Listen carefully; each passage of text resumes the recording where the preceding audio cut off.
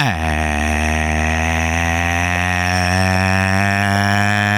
welcome to the Root of All Eagles podcast. I'm your host, James Webb, and today we got a ton of things to go through. We picked up a few rookie free agents and added a veteran on a one-year deal, so we'll kick off the show with those transactions and a little insight into their play styles.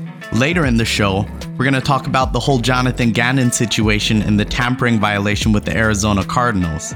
That all kind of happened as the draft was kicking off, so we missed it here, but we'll go over it today.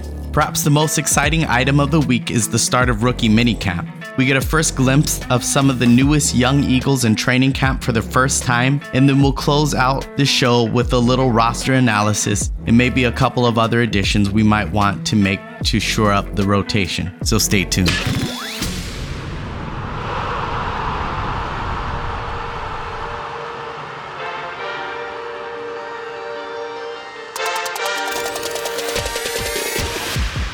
You're now listening to the Root of All Eagles podcast, where we break down the latest news about your beloved bird. Ladies and gentlemen, let's go!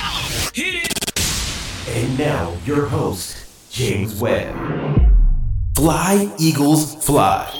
Free agents. The most well-known name is Dan Arnold, who we added to the tight end room on a one-year deal. He's been around for a few years now, having started out his career with the New Orleans Saints. Then he was with the Cardinals in 2020, when he kind of looked like he was going to break out as one of the league's up-and-coming pass-catching tight ends. Following that season, he was a free agent and signed a 2-year deal with the Panthers, but was traded after just 3 weeks of the regular season to Jacksonville. Evan Ingram broke out, of course, for the Jags, which didn't help Arnold's case, and he kind of found himself buried on the depth chart. Only had 11 targets in 22, and he's sort of been forgotten about. But if you watch his 2020 tape for Arizona, you'll see that he definitely has a lot of potential value as a pass-catching tight end. Obviously, the Eagles don't need him to come in and pick up 50 to 60 targets per game this season. We have Dallas Goedert for that. But Dan Arnold is a great signing for depth, and he could easily be the number 2. It gives us some assurance should we see an injury to Goedert too. Last season, he played in 12 games, missing 5, and without him, the threat at tight end was heavily impacted. Jack Stoll and Grant Calcaterra had 24 receptions total between them last season, with Stoll's contribution maxing at 3 receptions for 41 yards against the Tennessee Titans in Week 13. He only had more than 1 catch in one other game, so it's safe to say that we could use another player who can make an impact, and from what I know of Dan Arnold, he's an upgrade to the position group, which is already really nice to see. The Eagles continue to strengthen the roster to the point of adding precautionary value in the likes of Dan Arnold should something happen to Goedert, and even if Dallas is healthy all season, I could see Arnold popping up with a little value added. Philly added 9 total undrafted free agents, and one of those could be a part of the battle for a roster spot at tight end. Bradley Russell played at Colorado. He's 6'3", 250 pounds, and he's a really nice pass blocking tight end for the value as an undrafted free agent. He's a strong kid with some speed about him. He might not be the fastest player on the field, but he can certainly get out of the gate and challenge linebackers over the middle and up the seam. Plus, with his ability as a pass blocker, he could end up earning himself a roster spot. There's some power in those hands, and he's certainly one of the main names to keep an eye on during rookie minicamp. A couple of other names to monitor during the preseason process: Jaden Hasselwood, wide receiver out of Arkansas. He's a bigger body wide receiver who is absolutely in contention for a roster spot. He's 6'2", 215 pounds, and had over 700 receiving yards for the Razorbacks this past season after transferring in from Oklahoma. He tore his ACL in 2020, which affected his trajectory, but if you go back and look at his potential and his recruiting, people were expecting really big things from him. Hasselwood was a consensus 5-star recruit coming out of high school with a .9966 grade and the number 1 receiver in the nation in his senior year. He had offers from Georgia, Auburn, Clemson, Florida, Michigan, Ohio State, you name it, he was on everybody's radar. He's a great contested pass catcher with prototypical size and all the tools to be a well-developed NFL receiver. But his college experience just didn't work out the way it was supposed to, which meant come draft time, he didn't have enough production to land on the team's radars. That being said, there's so much potential there, and he's a fun young receiver to root for during minicamp. I would definitely keep an eye on him.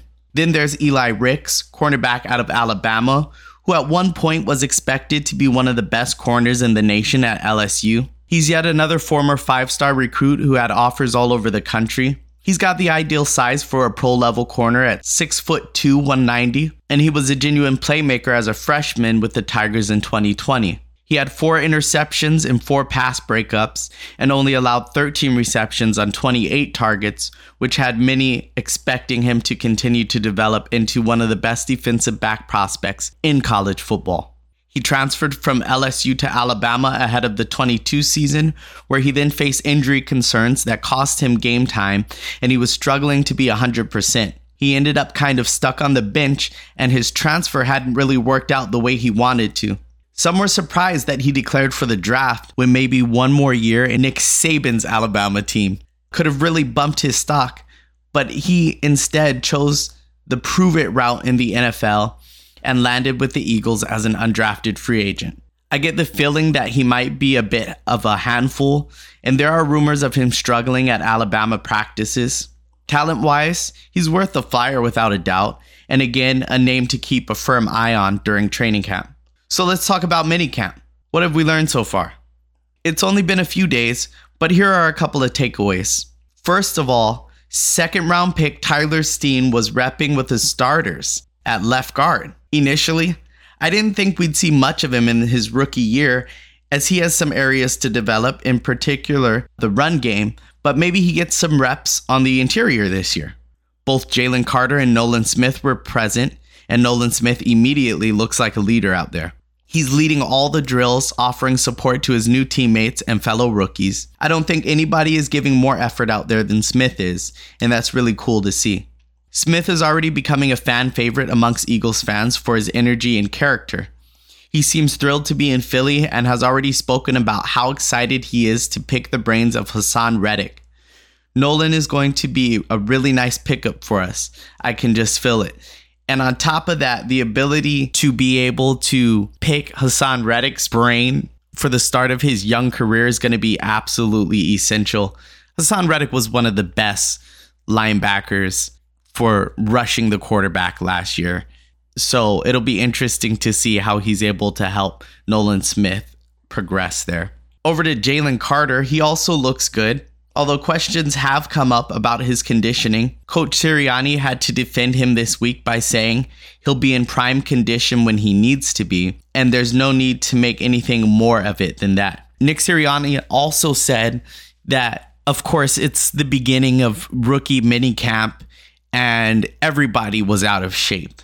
So that's the kind of thing that you can typically see after the college football season, where everybody's going on vacation and they're kind of enjoying themselves. I don't think this is anything to worry about, because this is what mini camp and training camp and preseason is for. So, of course, we're going to keep on monitoring the fitness level of Jalen Carter, but I wouldn't be too worried about the situation right now. It's still way early. More about Jalen Carter. Obviously, he won a national championship. Perhaps he's enjoyed himself over the last couple months, like I said, and I don't doubt we'll see the work ethic from him to be in premium shape by the time the season comes around.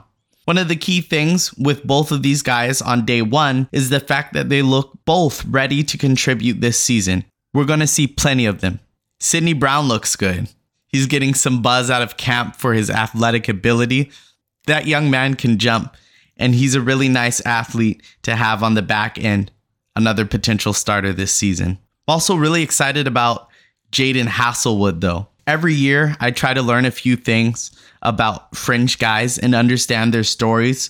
So when it comes to preseason games and the process of cutting down the roster, I have a guy I'm rooting for to make the final 53. And this season, it could be that young man. I hope to hear good things about him. He looks the part early on, and he'll be competing with the likes of Tyree Cleveland, who came over from Denver, and Britton Covey, who is another rookie that was a 5-year college player at Utah. I suppose we should address the tampering situation with Jonathan Gannon heading to Arizona, which was kind of a strange press release from the NFL dropping the story 5 minutes before the NFL draft kicked off. And if you guys can remember, it was kind of funny because Howie Roseman kind of joked about having additional draft picks in next year's draft. And then he was like, nah, just kidding. But when you look at it, it makes a little bit more sense now because 5 minutes before the NFL draft kicked off, this press release came out. It was very quickly brushed under the carpet and almost purposefully covered up. But the fact is that Arizona broke the rules. Philly fans and even a couple of players, myself being included in those fans, had plenty to say about Jonathan Gannon's performance and play calling for the defense during the Super Bowl. And now it looks even worse considering he was in contact with the Arizona Cardinals for a head coaching role before the job was finished. The Cardinals claim that they made one phone call about the potential for the job prior to the accepted interview timing and overall process. Apparently, that call was to inform Gannon that as soon as he was done trying to help the Eagles win the Super Bowl, they wanted to bring him in to interview for the head coaching role. The word is that Gannon was then planning to present a plan to the Cardinals the day after the Super Bowl, which would have obviously taken a large amount of time away from his preparation to play the Chiefs, which might explain why the defense was completely incapable of stopping Kansas City's motion in the red zone, leading to 2 easy touchdowns. It did work out favorably for the Eagles in terms of future capital, with the Cardinals swapping third-round picks with Philly. This likely means the Eagles will improve their position in the third round of the draft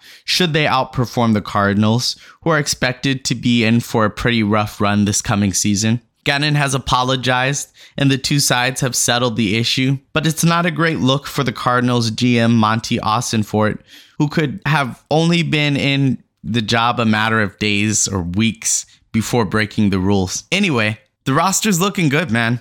I feel really good about it. We have a ton of depth in a lot of places, young players coming through, rookies from last year looking to make an impact this year. The Eagles are in really good shape. Let's just touch on a couple of spots we could potentially look to fill out a little bit more. I think both spots I'd like to firm up a touch are linebacker spots. If you look at Nakobe Dean's role as the Mike linebacker, I'm not sure who else we have if he gets hurt or if he struggles to handle the moment as a young player. He was a leader for the Bulldogs and he was great there too. I don't doubt he can do the job, but you're putting a lot of faith behind that being true. And if it's not, right now, we don't really have too much depth behind him or a backup plan. I'd be looking for a vet to come in there and play behind him. Somebody who has the versatility to cover multiple alignments at linebacker ideally. So go and get Deion Jones. He was traded to Cleveland last season, didn't really work out there, and he's now a free agent. He's a very gifted middle linebacker who was running the Falcons defense for several years. He's still only 28 years old, needs a landing spot, and if you're looking for depth and rotation, he'd be great. The only argument against this is the cost, I guess.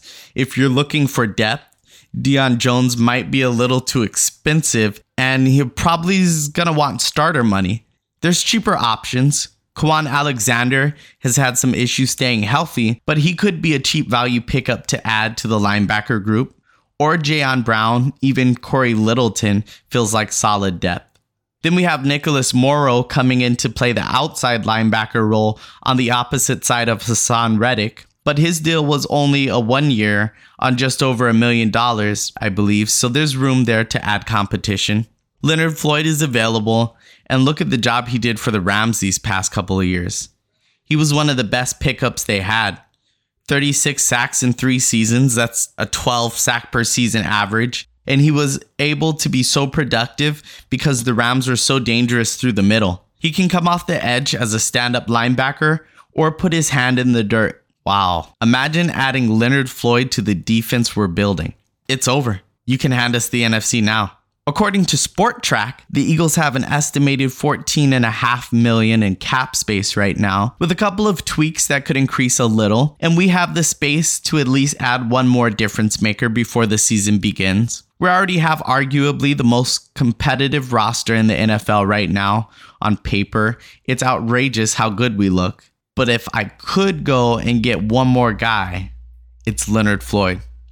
Thanks so much for watching this episode of Root of All Eagles podcast with your host, James Webb. Don't forget to follow us on Twitter at Root of All Eagles, and we'll see you in the next episode where we're going to be talking about the NFL dropping the new schedule for the 23 season. Right now, I've already heard today, it's Wednesday the 10th today, and we already found out that the Eagles and the Giants are going to be playing on Christmas Day. And then we also believe that the Eagles and the Chiefs are going to be playing week 2 in a Super Bowl rematch. So there's looking like a lot of excitement so far as the schedule goes for the Eagles. But we'll look more into that next episode. We'll look at some other things as we continue to move forward in this offseason. We'll see you next time. Thanks for checking out another episode of Root of All Eagles podcast. Make sure you follow us on Twitter at Root of All Eagles, and make sure you stay tuned for the next episode.